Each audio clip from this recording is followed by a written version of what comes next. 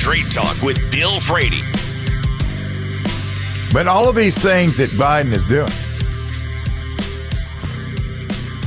where or who's going to back for this? Who is asking for this? Everything we're asking for, we're not getting. We're not getting a secure border. We don't have safety being pushed in the cities. We don't have none of that stuff. We don't have a good economy. I went to Walmart yesterday. I didn't buy a half a buggy. I mean, I just the back half of the buggy, one layer high, $120.